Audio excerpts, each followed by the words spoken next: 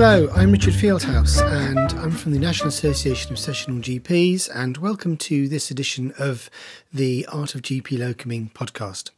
So it's just me today, and I'm going to go run you through the latest edition of the Sessional GP magazine, our 105th edition, February 2019. You'll see a beautiful front cover, which is, again, painted for us by Claire de Mortimer Griffin. Well, not painted for us, but I regularly email Claire to ask her what latest works of art she's produced, and she very, very kindly allows us to reproduce those in the magazine. And there's always one on the front cover, and we've got another one for you inside as well. Our first article, our editorial, this month is again from Sara Chambers. It carries on from her previous article editorial from the last magazine on the continuity of relationship and a fresh pair of eyes, and how we as GP locums bring this fresh pair of eyes into consultations. And they got quite a lot of really positive comments on social media and in feedback. But in this article, Sara goes on much more about the dysfunctional over-reliance on relationship continuity, which she argues papers over serious cracks in sometimes an almost total lack of continuity of management and information. So it's been almost kind of arguably used as a way to almost souping up the whole continuity of care, but it's ignoring other stuff that's going on. And Sara really goes into that.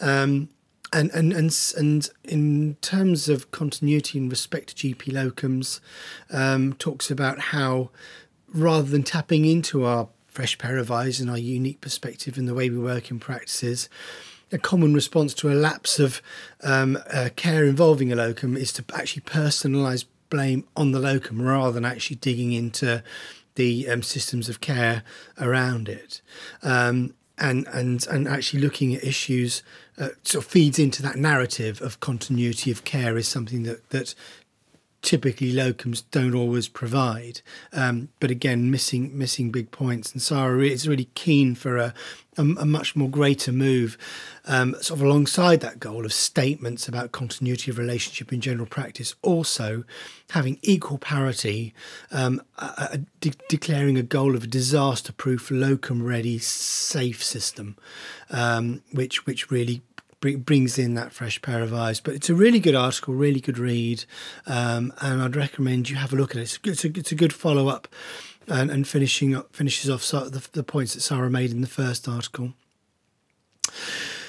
The next two articles are guest blogs from a couple of NASGP members. Now, both Eva and Nicky wrote in separately. I'll take these sort of two articles really together. What these are about are two locums, two GPs, who have very qualified, very experienced, but probably weren't getting, and I'm paraphrasing here, I don't want to put words into their mouths, have a look at the articles, but very much starting to not get out as much of general practice as they initially had. And Eva has gone into specialising almost in geriatric medicine, but in primary care. And Nicky has taken herself off and launched a whole new career, as it were, a whole new journey into counselling. And so both these articles go through that, the reasons why, what they've learnt, how that works within primary care, but really importantly, how it's really made them enjoy being general practitioners much more than they used to, and how both these new adventures have made them enjoy general practice more, and how they both feel that they are better GPs during the day job because of this. And it's interesting how these both came in at the same time. So they're both there for you, both good reads, both well written, and there's some good sort of interesting links and learning points in there as well. So thank you very much, Nicky and Eva, for producing those for us. And if you as a listener, I take it you're a GP, but again, if you've got any other interests, whether they're clinical or non-clinical, and you think it's helped with your love of general practice or not, get in touch. We love to print articles by our members, and this is your forum for that. They'll be produced here in this digital magazine. We'll talk about them on the on this podcast. In fact, if you want to be interviewed as well on the podcast, get in touch. And then we also produce them out on the interweb as well as actual blog articles from the NESGP website. Now, next article is from Liz Densley of Honey Barrett. Now, you must have had to have been asleep for the last month, or it certainly feels that from where I am in terms of the type 2 self-assessment forms. If you're exclusively a GP locum, exclusively a GP partner, this won't affect you. But if you've done any type 2 work, salaried GP type work, oh my God, I really pity you, because we are getting so many questions about how to fill in these forms. Really, really not helped by issues such as annualisation. Really, really not helped by the pensions people publishing the not necessarily accurate spreadsheets, and it's now, I'm recording this on the 13th, Wednesday the 13th, we've still got just over 2 weeks to go, and they still haven't produced the annualisation calculator that's needed because of the annualisation rules that now apply to many salaried GPs. It's all very confusing and really quite stressful. So what's happened here is Liz Densley, as I say, our very friendly accountant from Honey Barrett, has put together a whole load of frequently asked questions that she's getting, because these are really accountancy type questions, tax related obviously, but also she's at the business end of a lot of these queries, and a lot of these questions are very specialist, and maybe you've got some questions too which are also specialist. So if this isn't something your accountant's able to help you with, then obviously a financial advisor would go down a long way here. There's not a lot coming out from the NHS Business Services Authority, the people who look after NHS pensions. So obviously, we've got a NESGP have got a Facebook group, lots and lots of threads on that, and we've made it very helpful by adding a special topic for that, which you can click on and follow the all the conversations just about type 2. So that's really worth a read if you've done any type 2 work. Then, of course, another big thing that's happened recently, the new GP contract, and after many months, years of toing and froing negotiating with the BMA and the college, is the new state-backed indemnity scheme.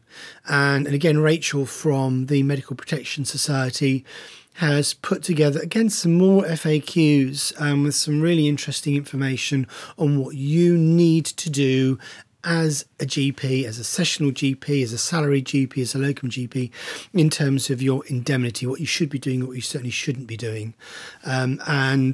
When you've read this article, your mind shouldn't have any questions left. It really does, I think, cover all the bases. You should be left in no doubt as to what to be doing.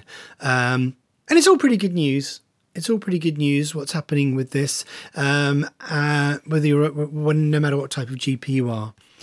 So thank you, Rachel from MPS, very much for that. We get lots of support from the MPS, and they've done great stuff over the years helping us. So this is a really good article to come out in this time of year. Kate Little, next article. This is about strength. This is about balance and strength. Now, Kate writes a lot about health and well-being. She's a real expert, both from the mental health side, but also very much from the physical side. And of course, they both come together perfectly in Kate's articles. This one is kind of a little bit chilling, because like all these articles, it was very relevant to one's own age, and these articles by Kate, although they're very much to help us as GPs help our patients, they also always apply directly to us as individuals as well, and us as carers. And so lots of statistics, lots of evidence, lots of research here about how our strength and balance changes as we get older, and what implication that has in terms of frailty and fractures and all sorts of other stuff, what the risk factors are for all of this, being pregnant, going through the menopause, having these changes in our lives can affect our muscle mass and balance and all these sorts of things. Particularly women. Evidence shows, I'm reading here, for example, that 25% of women are at risk of not being able to get up from a low chair independently between 70 and 74 years, compared to 7% of men. I picked that one out there because that's one I highlighted, but there are all sorts of other statistics in here about to really sort of focus our minds on what we could and should be doing. And Kate at the end gives her own top tip on what she's doing at the moment, which is when she cleans her teeth, is just standing on one leg. I don't know if I should personally be recommending that, because I've started doing that now since Kate sent me this article, and it hasn't always ended well. So particularly if there's sharp things around in your bathroom when you're cleaning your teeth. But there's plenty of other times when you can be standing on one leg. But a great article. Thanks very much, Kate. And in terms of if you're feeling hungry at this moment in time, read this following article from Judith, and you will soon stop all of that, because this article is called Eating People is Wrong, and it's about cannibalism. Now, if you recall, Judith's previous article and podcast were on the Bodyworks exhibition in London, which is about plastinisation of cadavers, dead bodies, you know. I haven't said that word in a long time. And so this one is actually about cannibalism. Judith had been away to Norway and came across a name, Carleton Gajdusek, I think, in a place called Tromsø, and started talking about kuru. And the prion disease, neurodegenerative disorder, Yuxfeld-Krakow disease. Did I say that right? CJD, and just goes into the history of cannibalism and how quite eerily it's not that abnormal. How our own ancestors in Cheddar Gorge were known to have butchered other humans, and how various people have survived through plane crashes and train crashes for months on end, and going on the sort of the pacts that people have made prior to death about having their bodies eaten by their comrades so that their comrades can then survive. And again, really interesting, beautifully written article there by Judith. So it's sort of getting to you're getting the munchies at 5 o'clock in the afternoon, and you're starting to look at the your biscuit tin. Have a look at this article. That will soon stop you. Thank you very much, Judith, for that. And lastly, our final article is from Louise Hudman. And Louise Hudman has for many years now been producing really great, short, pithy summaries of usually NICE guidelines or other similar guidelines. And this one is on renal and ureteric stones, and the latest NICE guidelines on that, which has only just come out. So this is very up to date. About drug treatment, what's new, what's changed, what kind of investigations, what kind of analgesia, etc. A good summary, lots of information there. Very soon this article from the magazine will also then go out on our blog. We'll email that out to you in our newsletter, if you're a member, and any SGP member. And at the bottom of that blog will be an online form you can quickly fill in with some reflection, and click send, and you'll then get a certificate for you to upload to your favourite appraisal toolkit. So it just helps you collect that evidence for appraisal. Lord knows I've got 3 days to submit my appraisal evidence, and I'm not looking forward to it. And I've done all of these, and that certainly has helped me an awful lot with my points, as it were. So thank you again, Louise, for that. So that's all for this edition of the Sessional GP magazine. Thank you again for listening to this podcast. If you're not already a member of the NESGP, please do join. We do need your support. The more people that join NESGP, the more work we can do to put together articles, content, more podcasts, and that kind of thing. So, and if you are a member, of course, thank you so much for your support. Got any articles you'd like us to publish or to consider? You know where to send them. info@nesgp.org.uk. Thank you very much.